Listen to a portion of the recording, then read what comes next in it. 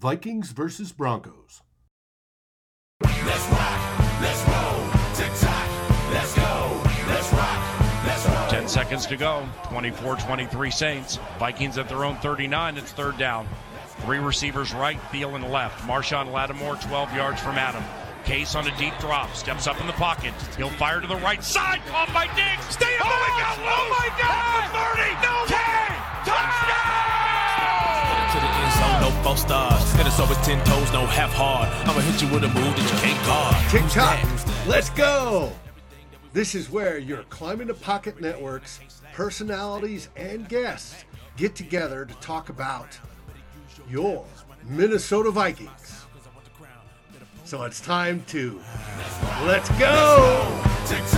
Hey everybody, we're here at Climbing the Pocket Network Roundtable. And tonight we have Flip from 15 Minutes with Flip Mozzie, Miles from Climbing the Pocket, and Matt Freeze from one of our fantastic writers at Climbing the Pocket, the website. We're here to talk your beloved Minnesota Vikings. Flip, how you doing tonight? I'm doing well, David. How are you? I am good. I'm recovered from yesterday. That was hard on my heart. I'll tell you that right now. Yeah, I hear you on that. It's been up and down almost all season, so I get the stressful times and people are feeling it, but we'll work through it. Hey, well, I hope my liver will last that long because it was rough. Miles, how are you doing? That's good. I'm good, man. I didn't really get after it like you guys did yesterday, but I almost had a heart attack too. It was a crazy game. Matt, how are you doing? I'm doing great, David. Yeah, I had the same thing. My liver was already recovering on Sunday, so I wasn't drinking too much, but I was wishing I was drinking for the first half at least. Well, I was putting out on Twitter, this team is driving me to drink, and Yep. See, that's why I don't tweet during games. I can't do it. I tried to. I had to stream the game, so I try to stay on Twitter whenever I'm doing that because you get tipped plays so easily. Yep. That's what I'm doing with the Monday night game right now. Yeah, I've got it on too. I've got it muted. Anyways, this is probably the biggest crowd the Chargers have had in at least a year, if not two. Well, it was bigger than the Rams crowd at the Coliseum last night. That was awful. That game was awful. It was really bad. Speaking of crowds, how many of you saw Broncos fans in U.S. Bank yesterday? Yeah, that was crazy. Is it just because it's deer hunting season and people were giving away their tickets to be out in the woods? I think it's because of the opponent, but I don't know. Yeah, I think it's pretty easy to get from Denver to Minneapolis, right? Denver's a hub, so you can fly to Minneapolis, and it's not like a marquee opponent, so I think fans are just more willing to sell the tickets. Right. I agree with that. That's probably what it was. Okay. Well, let's start with the first half. Matt, what did you think of that first half? I thought it was like, I don't know, the classic Vikings of the Bears game and the Packers game this year. Like that's what it looked like the whole time. I mean, we couldn't get anything in the run game going. So that put us behind the sticks the entire time, right? Because we were in second and long, we're in third and long, and then we just can't get anything going. Kirk Cousins was not throwing passes down the field. So I think he was actually 11 of 12 in the first half or something, but he only had 58 yards, right? So it was all like flat passes and screen passes to running backs. We were trying to get going that way, and it just wasn't working out for us. We weren't converting on third down. We weren't getting those first downs. I was also a little frustrated with Zimmer. The first 4th and 1, I can excuse going for a punt there. It's early in the game. You don't want to give them the ball in scoring position right away. But the second one where we had already crossed midfield, or we were like right on midfield, and it's a 4th and 2, I think you're down. I think we were only down 3, but you're down points. This team really had not shown the ability to come back after they're down by any margin, really. So far in the season, like we've gotten 7 points. So if we go down 2 scores, which we did after we punted there, I really didn't have a whole lot of hope of us coming back at that point. And, I think they got back to the 49-yard line in 2 plays. So even if we fail, it's not like we're giving up that much. But, I mean, just in general, we couldn't get the offense going, and we weren't aggressive enough, I felt, in the first half. What do you think, Miles? I 100% agree. I mean, I think the one play that really stands out to me, and I know I've seen it on Twitter too, that people have talked about, was the Vikings get a free play. The Broncos jump off sides. You have a free play. Diggs recognizes it and runs deep, and your quarterback checks it down to the fullback. I mean, that just kind of tells you that, to me, just epitomized that first half in general. Like, what you have an opportunity to kind of give a spark to your offense. Not that you expect the big play to happen to Diggs, but like taking the shot, because you never know if you get a pass interference, anything. Just taking that shot on, it's basically a free play, so they're asking you to go deep, and you're not even willing to take that shot. So that was kind of disappointing to me. And then there's some just things like really kicking themselves in the foot. I mean, the Vikings really tried to give that game away yesterday. Like on so many different occasions. You have three fumble. They fumbled 3 times, gave it away twice. You have a big play to Diggs in the first half that's negated by a holding penalty. Reef got worked quite a bit. Reef and Elflein got worked quite a bit during the game. Had some key penalties at key times that you didn't want to see. And then, yeah, like Matt said, not really being able to move the ball, not pushing it downfield. But the Broncos really treated this Vikings team like the Packers did. They were like, or not the Packers, the Bears did, and kind of the Chiefs. They were like, we're not going to let you beat us with your running backs, and we're not going to let you beat us with Dalvin Cook. Go ahead, Kirk Cousins, take the game in your hands. We trust our defensive backs to play man coverage against your wide receivers behind Diggs especially. We trust our guys to do that, and obviously in the second half it worked, but in the first half it was working for the Broncos because the Vikings weren't taking shots, so they're willing to just keep everything in front, 5-6 yard passes here and there. It's not really doing anything for you. So I thought the hurry up before the half, not that they ended up scoring any points, but I think it kind of jump-started what they were going to do in the second half. And then obviously we saw in that second half, they stayed in up-tempo basically the entire second half. Well, you talk about they're playing against the run. They had 8 men in the box all night. Oh, yeah. When we were defeating that earlier, it was because we had Diggs and Thielen. And when you have 8 men in the box, one of the safeties is up, you just run a crosser with those 2 receivers, and the remaining safety's got to pick one. The other one's open, right? And we had so much success with that. We haven't had that as much since Adam Thielen's been out with his hammy. The news is today that most likely he'll be ready to play come Monday night against Seattle here in 2 weeks, which is good. Flip, we've gone through the dregs of the first half. What was the big changes you saw in the second half?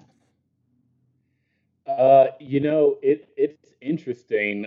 I saw a team that was more committed to execution, and really, we can talk scheme, we can talk numbers.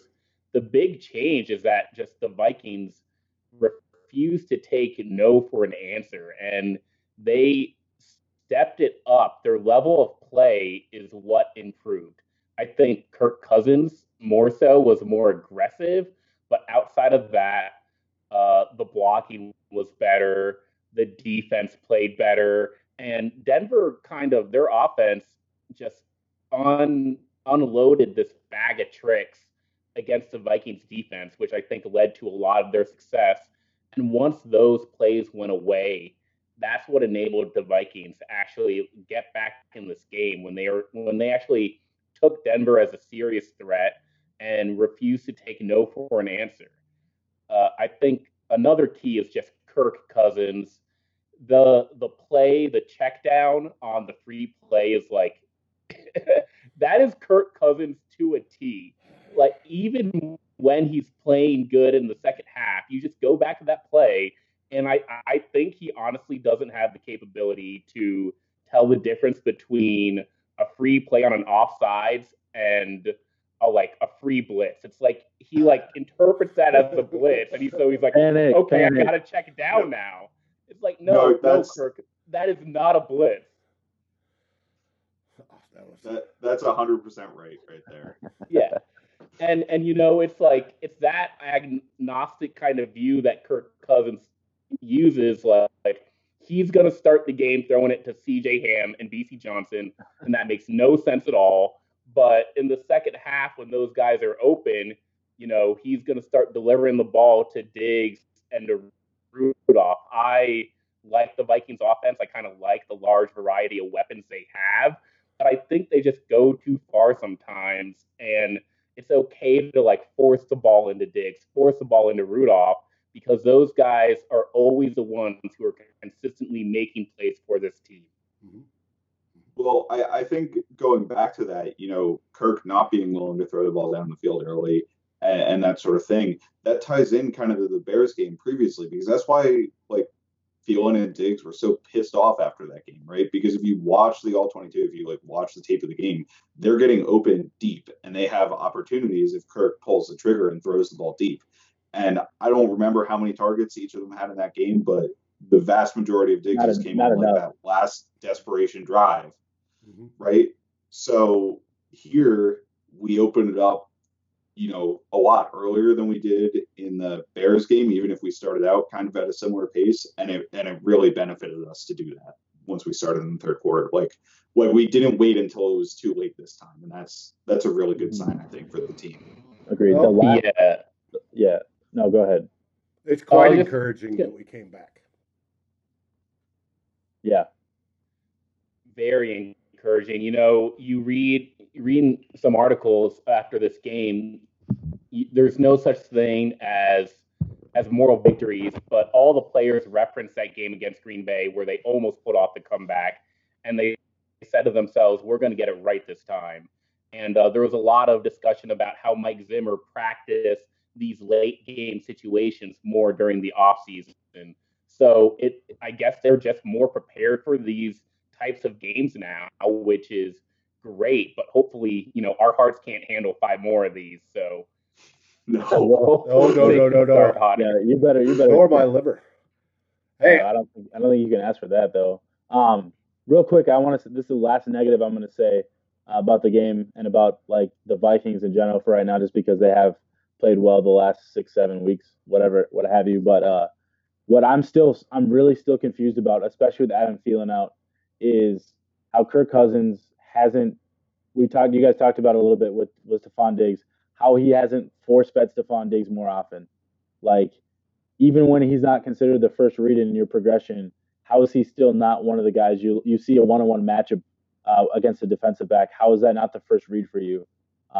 Even if he's running even if it's not the primary read, he's your best offensive player. You could say what you want about Dalvin Cook, but passing the ball downfield creates more points, creates more big play opportunities. Whatever, we don't have to get into that flip. But and I'm not saying that doesn't make Dalvin Cook valuable, because he is. But Stephon Diggs brings that different kind of element to this offense, and he's shown that he's really good at contested catches as well. Back in 2017, I think he was the top-rated receiver in the league in contested catches, and we saw Case Keenum give him and Thielen those opportunities, those 50-50 balls quite often. More good than bad happens when you throw Stephon Diggs the football. So I don't understand why. Even yesterday, we only saw 5 receptions. We saw 3 against the Cowboys. We saw 1 against the Chiefs 3 weeks ago. Things like that. I still don't understand how that's not hasn't been remedied. So it's just a nitpick that I have right now. Yeah, Miles, I agree there. I think if you got Diggs singled up on one side and he's got one guy on him, that has to be an alert in your progression, right? And you have to come to that immediately. Mm-hmm. Yeah, hey, you see a lot of other teams do that, with their top receiver a lot. Their quarterbacks, they're like, oh, hey, my top guy has a one-on-one matchup. I don't care what the route is, I'm throwing it.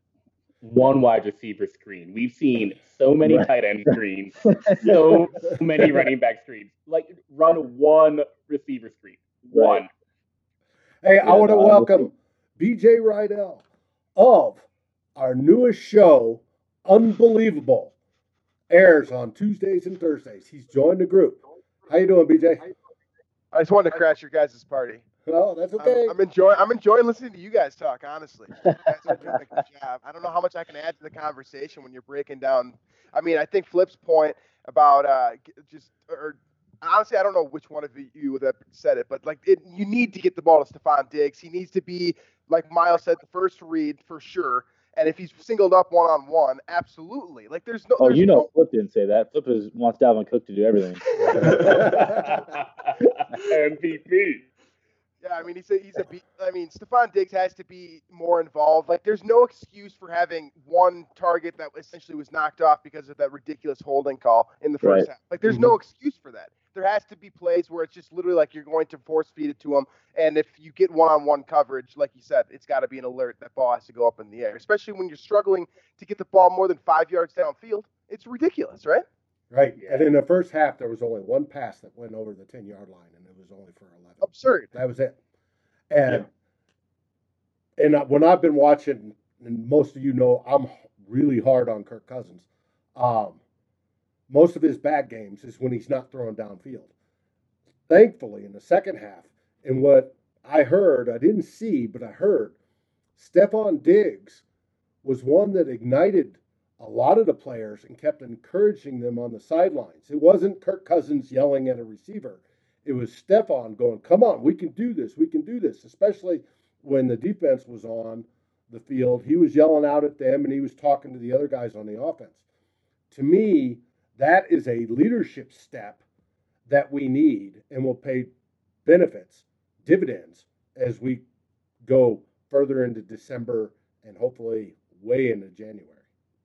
Yeah, so to add on to that, David, real quick, there were two really good articles that came out in The Athletic today that were kind of like based on the interviews and that sort of thing on the oral history, kind of how the comeback happened. And there was one specifically on Stephon Diggs that were just, I want to shout them out because they were really good pieces, right? But like they really give you a good feel for the way kind of the game went.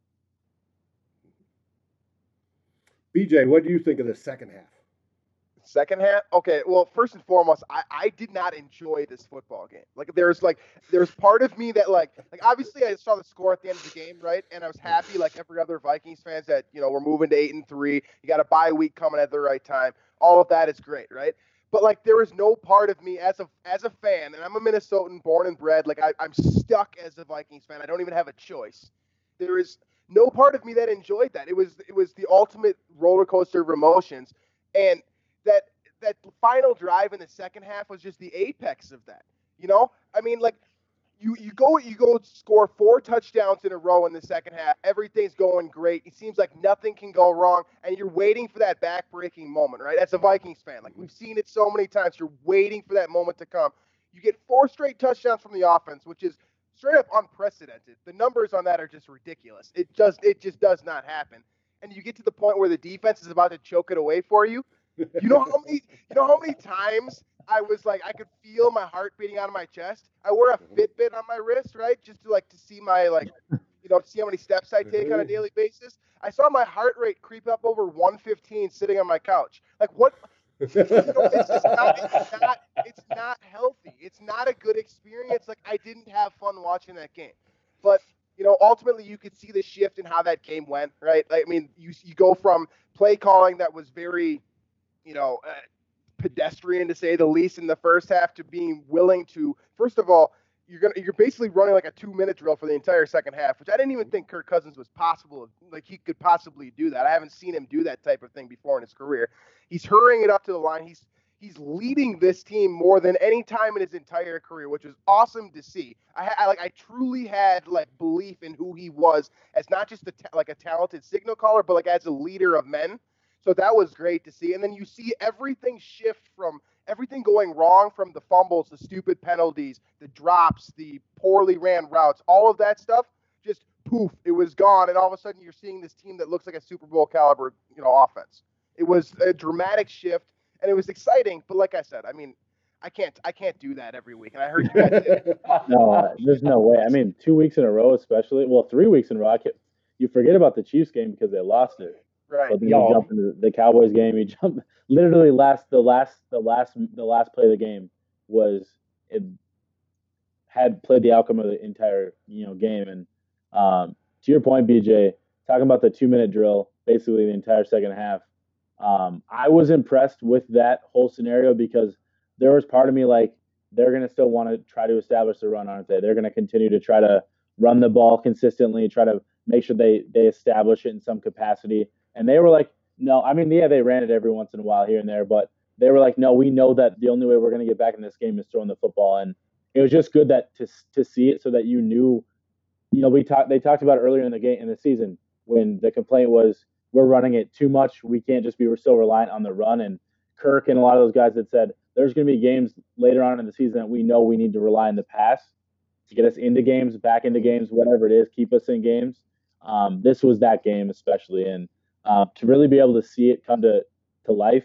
And I kind of like that this game comes with the bye up next because they kind of do get to kind of calm themselves down a little bit after that 3-week stretch of hiatus. Like it was nuts. And so now you get that opportunity to really kind of calm down, recollect yourselves, let guys get healthy, and then kind of go into it with that final stretch, but with momentum in your favor as well. So it's kind of one of those, like, you take it as a positive because you won the game, but you don't want to keep going down that route. Free lesson in wins. That's what you got to take away, and you get a ton of free lessons on how poorly they played in the first half. You got a lesson that Kirk Cousins should never execute a quarterback sneak. Like, get rid of that play. No, I'm not against it. I'm not against the sneak. Sneak's a high percentage play. Most of the time. I do not trust Kirk Cousins holding that ball to get that yard. I honestly don't. Kirk is Flip, just real quick. Kirk is like 7 out of 10 in his Vikings career on quarterback sneaks, and that includes the failure in the Redskins game and the game yesterday. Okay, well, if we've got data, I'm convinced. Let's keep on sneaking. That's all I need. I heard something today. I mean, it's a proven stat. Like I know people, even with the Chiefs, they're like, oh, why would you run that with Patrick Mahomes and he gets hurt? It's like because it's a high percentage play. Right. Most quarterbacks get it. That snap with the slash he's got going on in front of him, it just doesn't always look as smooth as it should be. Yeah, I mean, it's more about the push on the offensive line than it is, and finding just like a small crease to fall into. Mm-hmm. So if your offensive line doesn't get any momentum at all, then I mean, you're screwed. Yeah, they got stood up so bad on that play. They got stood up all game. I mean, they got stood up all game basically in the run game yesterday. Which the C.J. Ham fullback dive wasn't exactly great either. It's like I understand heading after the fullback. Like it's not a lost art in my mind. I know that a lot of NFL teams just straight up don't use a fullback, but I mean, when you have Dalvin Cook in the backfield and you need 1 yard, do you really have more confidence in giving like a quick handoff, like and trying to catch the defense off guard with C.J. Ham or Dalvin Cook, who has literally broken the first tackle every single time this year, seemingly? Like, does that make sense? Or even Madison. He can beat anybody to the edge too. So it's like, he did that on that touchdown run too. I'm with you. I'm with you. He basically trotted into the end zone on that touchdown run when he had a defender, within a couple yards of him to start that play. Yeah. Or run a wide receiver screen. Just like one. Just like let Stephon break a tackle, because he will also break that the tackle from that first defender 9 times out of 10. Yep. But yeah, I mean, it was like you said, Miles, it was symptomatic all game. It wasn't just the CJ Ham run. It wasn't just that 4th and 1 sneak. It was every single run play we had. Like, the interior defensive line for the Broncos was dominating our interior offensive line. Like, I don't even know who they are. Like Shelby Harris. Yeah, their starter got hurt. Their nose tackle got hurt early in the game. It just like the Chiefs game. They were like, hey, even with our backups, we're going to not let you run the football. I don't Just know. going back to your point on the Diggs screen, by the way, at some you guys have watched the Maryland film, right? When Diggs was basically Percy Harvin in Maryland's offense. Yeah. How do you not inject that into this offense in some way, right? Well, because he's dynamic when he touches the ball. It's it's inherent to his game. BJ, you're gonna get me going, man. Last year though, John DeFilippo only used him on screens. And I'm okay with that to a degree. Like, you can mix and match it. Like, I still want to see those deep shots downfield, but at the same time, like, he can be a gadget player too. He was literally Percy Harvin coming out of college. It doesn't make sense to me. The last 4 weeks, Adam Thielen's been out of the game. How are you not moving Stephon Diggs around the entire formation on multiple, on every drive? It doesn't have to be every play, but like on multiple occasions. Like, I liken this. Again, I'm going on another rant. I said I was going to be negative, but whatever. We're leaning into it. Sometimes the Vikings treat Stephon Diggs the exact same way, and in a poor way, the Cleveland Browns are treating Odell Beckham Jr. You're putting him at stationary on the line of scrimmage and asking him just to win 1-on-1, which is fine because you know he can do it. But you can be so much more creative with these guys, with how talented they are after the catch, their ability to win downfield, to do so many different things. They're not one-trick ponies. They're guys that in a screen game, they're dynamic with the ball in their hands. They're dynamic down the field. They catch everything. Like, it's just crazy to me how as an offensive coordinator like Kevin Stefanski, how my game plan, especially with Adam Thielen out of the game and not even in the game plan, how your game plan for the passing game isn't let's move our best pass catcher everywhere and get him involved all the time. So I think an example of that, Miles, well, I've got a couple things. But first of all, we run, obviously, with our outside zone, we run like a levels concept off of that a lot, right? So we've got one person out on the flat, we've got one person running a crosser over the middle, and then we've got one person running deep. Diggs has always been the deep man. Like, every single time this year. I don't understand, because he's great after the catch as well. I mean, he has had the fumbling issues this year, so I guess that could be a bit of a concern. But, like, he'll work it out. I don't see why he won't work it out. Like, you get him with room to run over the middle of the field, because like that's what we hit Rudolph on for that touchdown. Right. I think we hit BC once or twice on it on and this drive. They hit Diggs on it once in the first half. That got nullified. Yeah, right.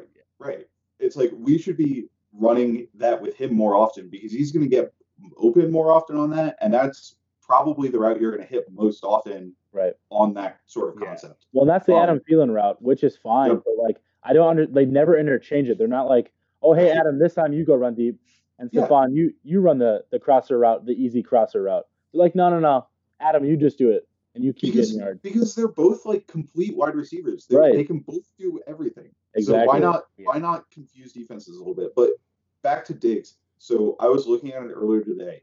I mean, Diggs has been so good as a deep threat this year. He leads the league in 30-yard receptions, 40-yard receptions, and 50-yard receptions, which those lists aren't as like consistent as you would think in terms of the players at the top of them.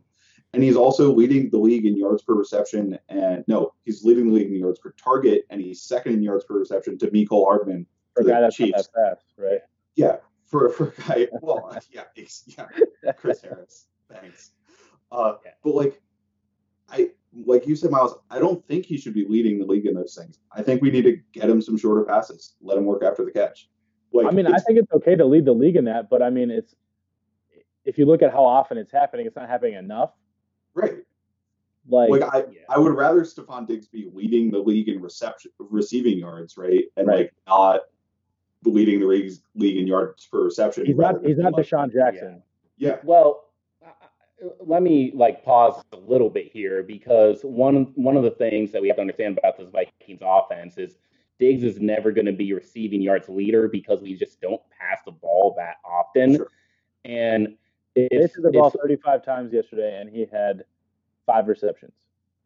Yeah. Well, Diggs needs to get the ball more than that, but the interchangeable routes is definitely a thing we need to see going forward. I think Adam Thielen helps immensely, and I think this offense has another gear in it when Thielen returns. Right now, yes, Diggs can can do more than that deep route. But you look at the other wide receivers, and you don't trust Laquan Treadwell running the deep route. You don't trust BC Johnson running the deep route. So it's like, who is the guy who can actually threaten in different route trees? And Diggs is the only guy who can do it. So when Thielen returns, you're right. I'm hoping for more of that versatility. That's why I've been saying for years that this team just needs a deep threat, a guy like a Marquise Goodwin, just a guy that can run deep, just to help take away things. Yeah. But whatever, we don't need to. We're down this rabbit hole now. We'll get more into that in the offseason. We haven't even talked Xavier Rhodes yet, so I don't know what's going to happen. Another negative take. I mean, the defensive backs in general. But the Vikings won yesterday on a miraculous comeback that you don't see often. It was 1 in 100 now, 1 in 99 in the last 5 years. So that's an impressive thing. So if we're going to get back to being positive, to be able to see your quarterback and your offense do some of that in the second half was really good to see. Well, if I'm going to be honest, they did something I didn't think they had in them. Like, at halftime, I said to myself, basically, if they don't score a touchdown on the opening drive of halftime, I'm turning the game off.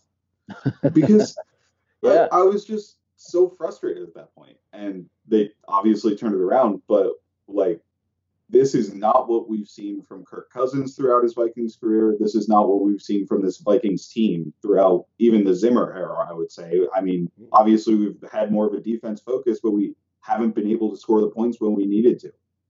So that's a huge positive. We're at a pace right now. We looked up the numbers for Good Morning Gallahorn going into this game, and we're averaging 27 points a game on offense. We have not scored that many points on average per game since 2009. Yep. Under Brett Favre.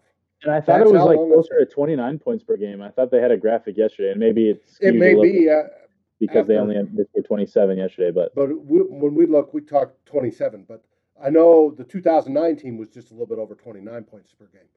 But we haven't been close since then. And this is with the defense getting old in front of our eyes, and that's the only way I can explain it. It's true, though. It is refreshing that the offense has stood up, come up. Kirk seems to be over some of his foibles. The rest of the offense, like you said, Flip, we got talent all the way around. We got great receivers, great running back, tight ends. We got a smorgasbord of wherever you want to throw the ball, we're going to get good results or run the ball, either way, for the most part. But they've made up for the defense's weak points, and there are weak points, as we've seen, especially yesterday. But hopefully Mike Zimmer will do some sort of adjustment over this bye week to either remedy it or mask it, because we're going to need it going into Seattle here in 2 weeks. You know what's funny about you mentioned Seattle, that Seattle's made the transition that the Vikings are in the midst of right now, probably last year, where they went from being kind of a historic caliber defense to an offensive precedented team. Mm-hmm. The Vikings are, I mean, there's so many similarities between Seattle and Minnesota just in terms of like the roster construction. But it's been like that for kind of a long time, and the GMs are obviously buddies, and probably exchange text messages too much. But like you kind of have to go through that transition from being, if you're winning on one side of the ball for so many years, like eventually those playmakers are just going to get old, like David said. Like it's just natural, and you hope that you've got the other side of the ball ready to wake up, and you see like how that's how Seattle didn't even have to go through a rebuilding phase, because they literally just moved on from their studs. Some of them got pissed off and left, however they left regardless.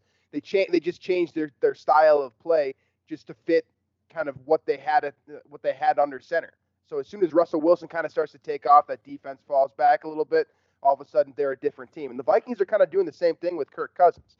Like I don't think anyone expected Kirk Cousins to kind of go on this run that he has over the last 7 games. If you look at the numbers, he's got 6 passer ratings over 100 in the last 7 weeks. The only one that's lower than 100 was the time when he had at 94 at Kansas City. Like, nobody saw this one coming. You could see it coming with Russell Wilson, but it's the same type of transition. And that's what winning franchises do. That's how you build stability within your organization and have consistency year in and year out. So I mean, it's nice to see for sure, but it's also kind of expected when you go from building around a defense to building around a quarterback. Where your salary cap should reflect kind of what the strength of your team is. And the Vikings are, whether Mike Zimmer enjoys it or not, that's just simply what's happening right now. Man, I'm just not ready to close the book on this defense yet. And don't close it. It may not be a top 5 defense anymore. It's still top 10, but it doesn't need to be if your offense is scoring 30.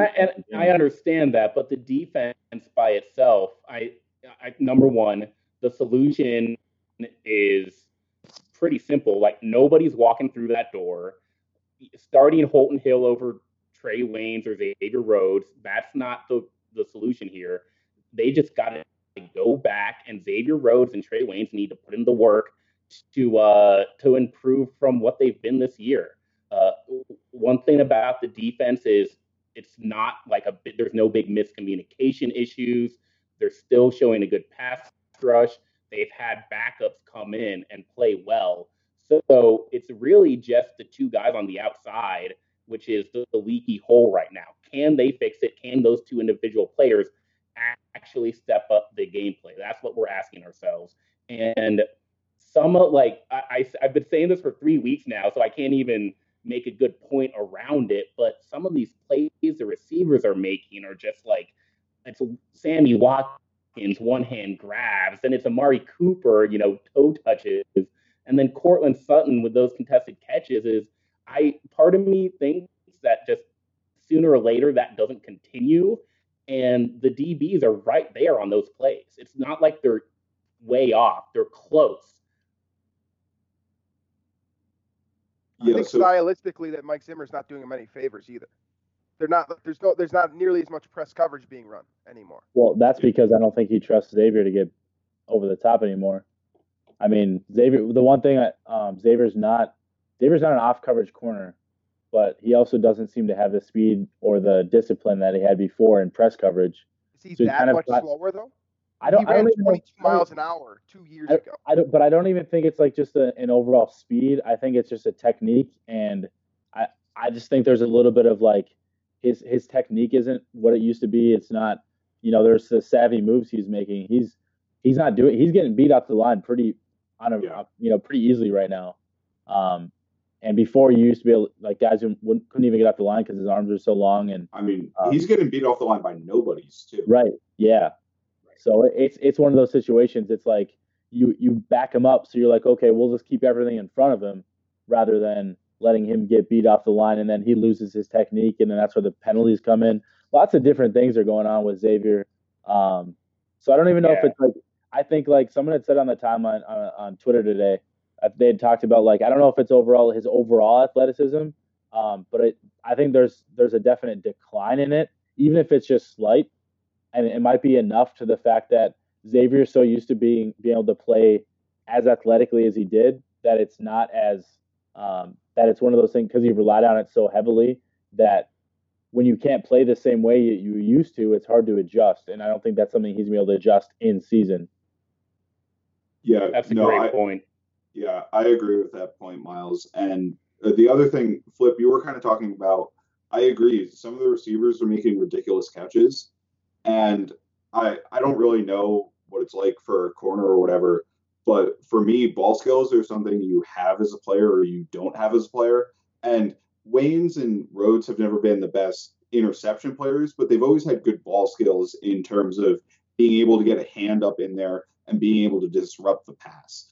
I mean, if we go back to like Chris Cook and like Josh Robinson when they were starting corners for us, like Chris Cook would be in position every single snap, and the receiver would still catch the ball, right? Because he just couldn't ever find the ball, and he couldn't ever make a play on the receiver. And that's how it feels like right now with the cornerbacks. Yeah, and that's what it feels like right now with the cornerbacks. And I don't know if that's something like you can just lose and you don't have it anymore, and you don't have that ability to like see in the receiver when the ball's coming and that sort of thing. I don't know how that works, but I'm concerned that it's something that's happened for them, because I don't think, Xavier, has gotten burned way more often recently, I think, this year. And you saw it in the preseason even than he has in years past. But at the same time, they're in phase a lot of the time. Like Trey Waynes played that flea flicker as well as you can play a flea flicker from a defensive player, and the catch was still made. I'm so mad about that play. Yeah. And I thought it was going to be a pick. Yeah. And I don't know what you can do about that. Like from a defensive coaching standpoint, right? Like because his arm's up there, he just misses the ball. Like it's not even like he didn't get his head around and didn't get his arm up. Like his arm was up there. It just he didn't get the ball. So like either you get players who somehow find the ball there, or Trey Waynes relearns how to find the ball. I don't know how that happens. So that's definitely where I'm concerned there. I agree. I mean, it's obvious that this defense has taken a step back, but I think the biggest step back is the fact that you no longer have that shutdown cornerback. At least before, teams were, Xavier was shadowing the number one receiver, so you were not always taking them completely out of the game, but you know that their impact was going to be wasn't going to be as big as it normally would be. And then Trey Waynes would just line up against the team's number 2 receiver, so it kind of benefited him. That like the one thing Trey Waynes doesn't do is he doesn't give up deep plays because of that speed. He's pretty good at obviously running with guys. So I always gave him credit for the fact that I'm not worried about him down the field. It was always about the dink and dunks. Like he'd always give up the easy throws, the 5 to 10 to 15-yard plays. But you knew that against a second wide receiver, it isn't the impact, depending on the receiver, obviously, isn't going to be as great either. So like there was a lot of that you had so much assurance in and so much confidence in the pass defense, and then obviously the pass rush was elite, even though it is right now. So a lot of that impact is just not there that you're used to having. So I think Zim's struggling to figure out how to adjust to it too. Yeah, and for what it's worth, I don't know if you guys noticed this. I think we did have Xavier track Sutton in this game, and it didn't work. I mean, Sutton got 113 yards, and we had that 30-something yard PI call too. Right. So I don't know if we can do it anymore. You might have to give him safety I think help. you have to. I think they had safety. Like you have to shadow. They had safety help on the deep play early in the game to Sutton yesterday. They had Harrison Smith over the top. Like he was late to it though. And but I mean it's there. Like they're doing that. The way the throw was, Rhodes is the person who needs to make that play. Harrison Smith can't 100%. Come over the top and make that play. Rhodes needs to make it. And he's in position. That's the worst part. Yep.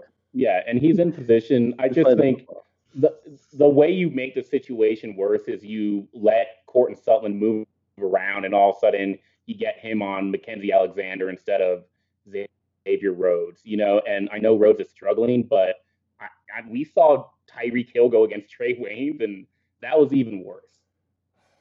Well, Tyreek Hill against just about anybody is bad. Tyreek Hill is fast. True, which is why you put him on Trey Waynes. So don't let him do that. Tyreek Hill is so fast that he was too fast for Trey Waynes. And it's not like that's the problem. He's a game-breaking player. It's like he's got 99 speed in Madden, and he's going to outrun you. And that's probably not even fast enough. Right. Well, on that wonderful note, any last words, Flip?